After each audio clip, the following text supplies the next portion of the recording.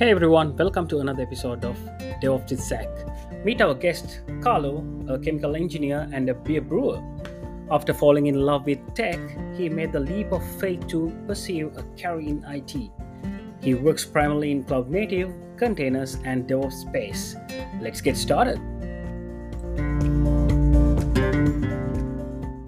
Hey Carlo, welcome to my podcast, DevOps with Zach. And thank you so much for your time and really appreciate your joining with me today to another episode of DevOps with Zach. I'm sure we're going to have really some time. And yeah, welcome. Thank you. Thanks for having me. I'm doing well. Thank you. I went for a run this morning, so get that blood pumping. Oh, that's good. I might go later today because it's a holiday here. Yeah, it's a lovely day outside, right? Yeah, and I'm doing the round the base on Sunday, so I'm trying to get ready for that. Oh, that's amazing. I think I forgot to register for that. That's no mind. It's all good. Cool. So today we are going to talk about a very interesting topic. And we all know Kubernetes containers is a very hot topic these days. Everyone talking about Mhm. it. But we are going to talk about a specific area in Kubernetes, especially when it comes to scaling. So we all know that currently we have HPA, horizontal pod autoscaler, but I know there are some limitations and pros and cons. Let's talk about current limitations of horizontal pod autoscaler. Yeah, sure thing. Kubernetes natively offers the horizontal pod autoscaler, or HPA for short, as a controller to increase and decrease replicas based on demand. While this is enough for most workloads, there are limitations to it. So I'll just lay out these limitations. First one, it cannot scale to zero. HPA by default uses metrics, namely CPU and memory utilization, to calculate the desired number of replicas. Now, these metrics cannot be zero. So this means that the desired number of replicas cannot be zero as well. And obviously, this is not ideal for intermittent and resource intensive workloads when you're trying to optimize something. Secondly, it's limited to scaling based on metrics. Originally, HPI only provided the ability to scale on pods metrics, namely CPU and memory, as mentioned earlier. However, as of V2, which has become stable as of Kubernetes version 1.23, it can now support custom metrics exposed using metrics APIs, such as the metrics server. However, as mentioned, it doesn't support scaling based on events, queue length, or HTTP traffic. Now, I'm not really privy to the plans of the Kubernetes auto-scaling SIG, but so far I haven't seen any indication if this will be supported in the future. Third limitation for HPA is that it's dependent on metrics aggregators. In order for HPA to work, it needs to fetch metrics from aggregated APIs. Now, these APIs are usually provided by other add-ons that you have to install on top of the cluster separately as an add-on. Examples of these are metric server or Prometheus adapter that exposes Prometheus metrics. And last limitation, or the fourth limitation that I'm gonna lay out for HPA, is that it often does not scale on the actual target value. HPA bases its scaling decisions on target metric value. However, due to how the HPA scaling algorithm works, the current target value on the HPA that often does not match the real-time metrics of the system you're scaling on. So these are the limitations for HPA. Yeah, cool. So we have multiple tools, especially when we're talking about the CNCF landscape, right? We can see there are so many tools available in the industry. Hmm. You think of any specific tool that which can be rectify these limitations? Yeah, one of the tools that has been gaining popularity quite recently and over the years is a tool called KEDA, or Kubernetes Event Driven Autoscaling. It is under CNCF and it has a big community backing. Cool. So why KEDA and how it can solve the existing issues in current scaling in Kubernetes? Yeah, that's a good question. So, for us, as our clusters grow, there's also a demand for hosting various workloads with different scaling requirements. So in our case, we want to be able to scale on metrics not only inside but also outside of the clusters, such as from Amazon Managed Prometheus or AWS CloudWatch, Kafka, or any other event source. HPA, with its limitations, as I mentioned earlier, is clearly not cutting it. So, a bit of a history around this. For around 6 years ago, there was a proposal to extend the HPA by introducing the new external metric type for autoscaling based on metrics coming from outside of the cluster. So, this allows to use metric adapters that serve a variety of metrics from external services and make them available for autoscaling inside the cluster. External metrics are, and just a bit of a short description, they are metrics that represent the state of an application or a service that is running outside of the Kubernetes cluster. However, there is one big problem or caveat to this. There is a limitation in Kubernetes where you can only have one running metric server serving external metrics per cluster.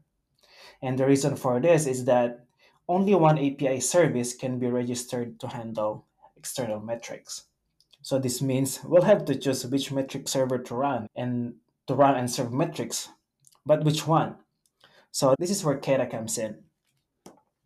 So KEDA, as I mentioned earlier, is a Kubernetes event-driven auto-scaling. Essentially, it's a way to auto-scale your workload based on events. So it gives you the ability to scale from events both inside and outside the cluster from a wide range of sources called scalers. They call them scalers.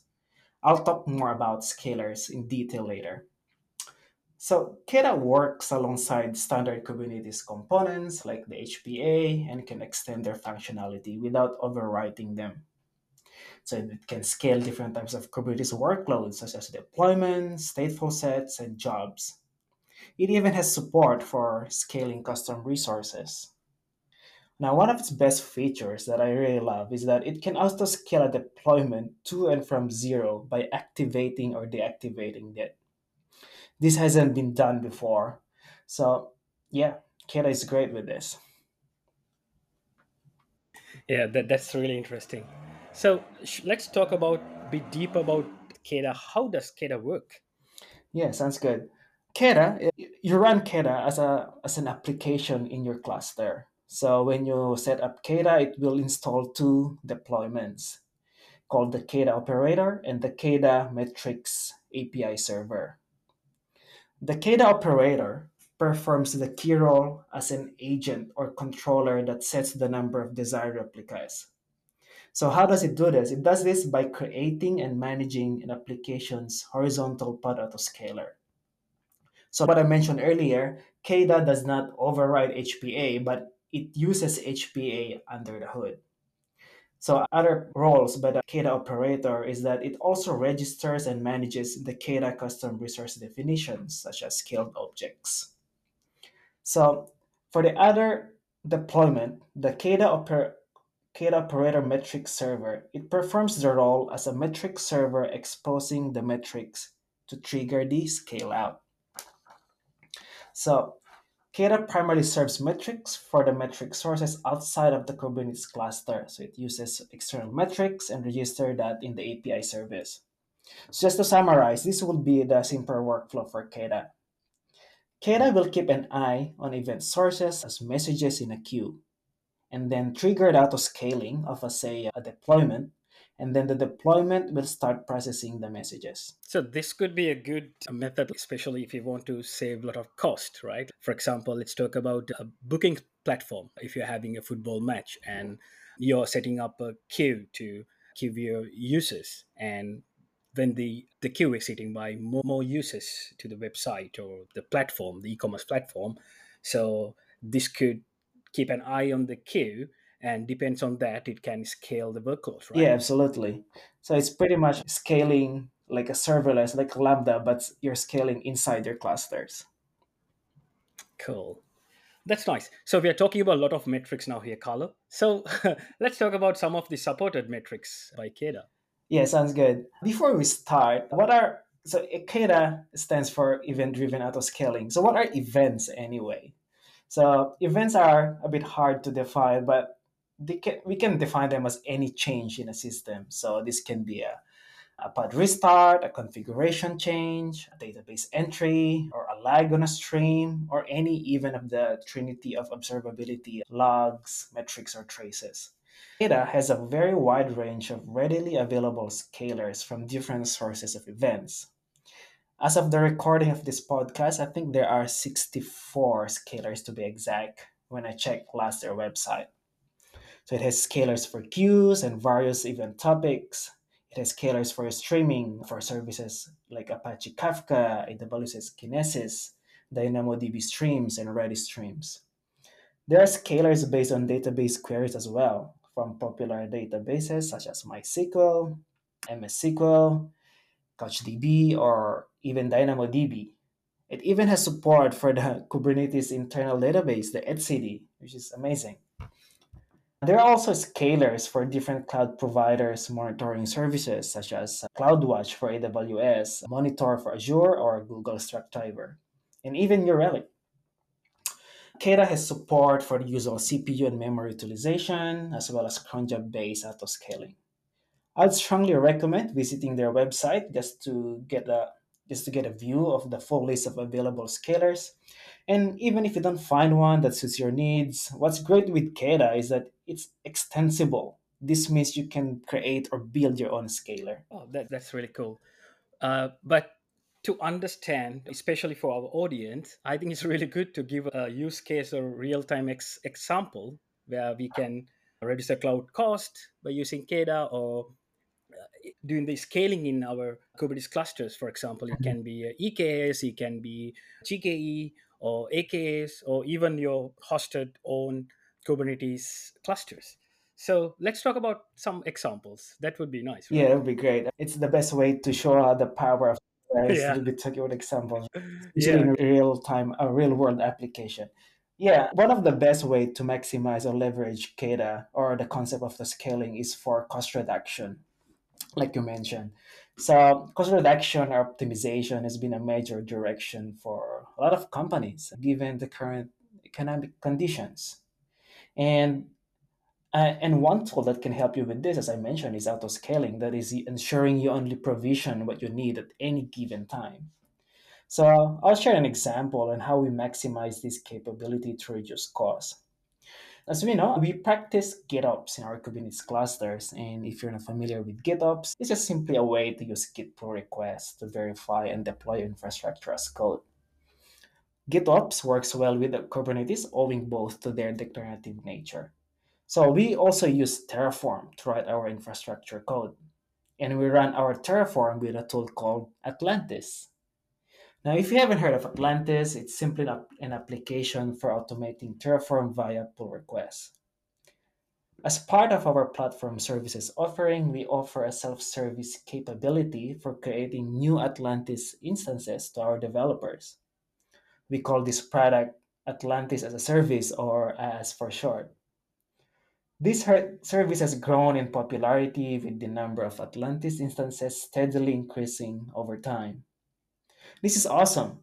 However, alongside the increase in the service adoption, over the last year, we have also observed the cost has steadily increased every month. So by default, an Atlantis application runs 24/7. It constantly keeps an eye on a webhook request and responds to them. So where this request comes from? They come from developers who typically works 8 hours a day. So this means the rest of the day where developers are not working, Atlantis is running but not used and thus waiting a lot of resources. This idle time also does not even include weekends, which should be. So in short, we wanted to scale an Atlantis pods were not in use. And this is where we use KEDA. Apart from all the scalars that I mentioned earlier, there is another scalar that is out there maintained by the community and unofficially by KEDA maintainers. This is called the HTTP add-on. Now, the KEDA HTTP add-on, what allows you to do is that it gives you the ability to automatically scale your workload based on incoming HTTP traffic. Now, I just want to emphasize this one. The HTTP add-on scaler is not yet GA and still in beta.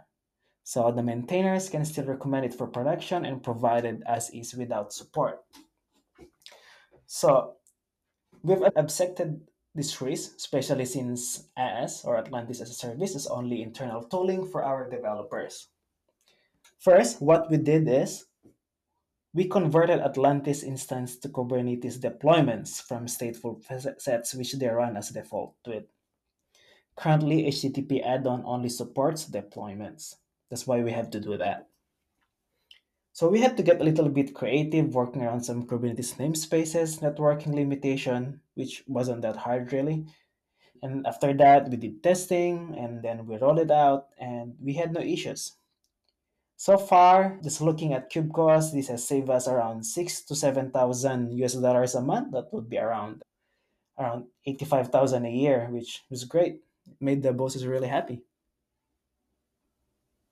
That's a really good example because you're talking about some metrics like 5 to 6,000 USD is a big number, right? When you talk about per year. Yes.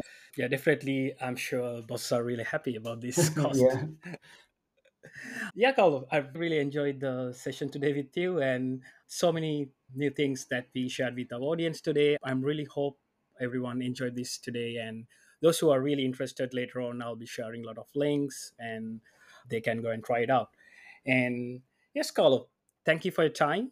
And any suggestions before we ending this session that you want to tell our audience?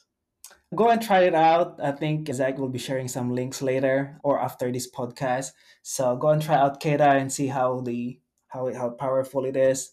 And yeah, thanks for having me and thanks for listening. Oh, thanks, Carlo. I hope to see you back in another one of the episode, Carlo, Yeah, in the yeah, future. sure thing. Yeah. Thank you for your Thank time. you. Have a great day.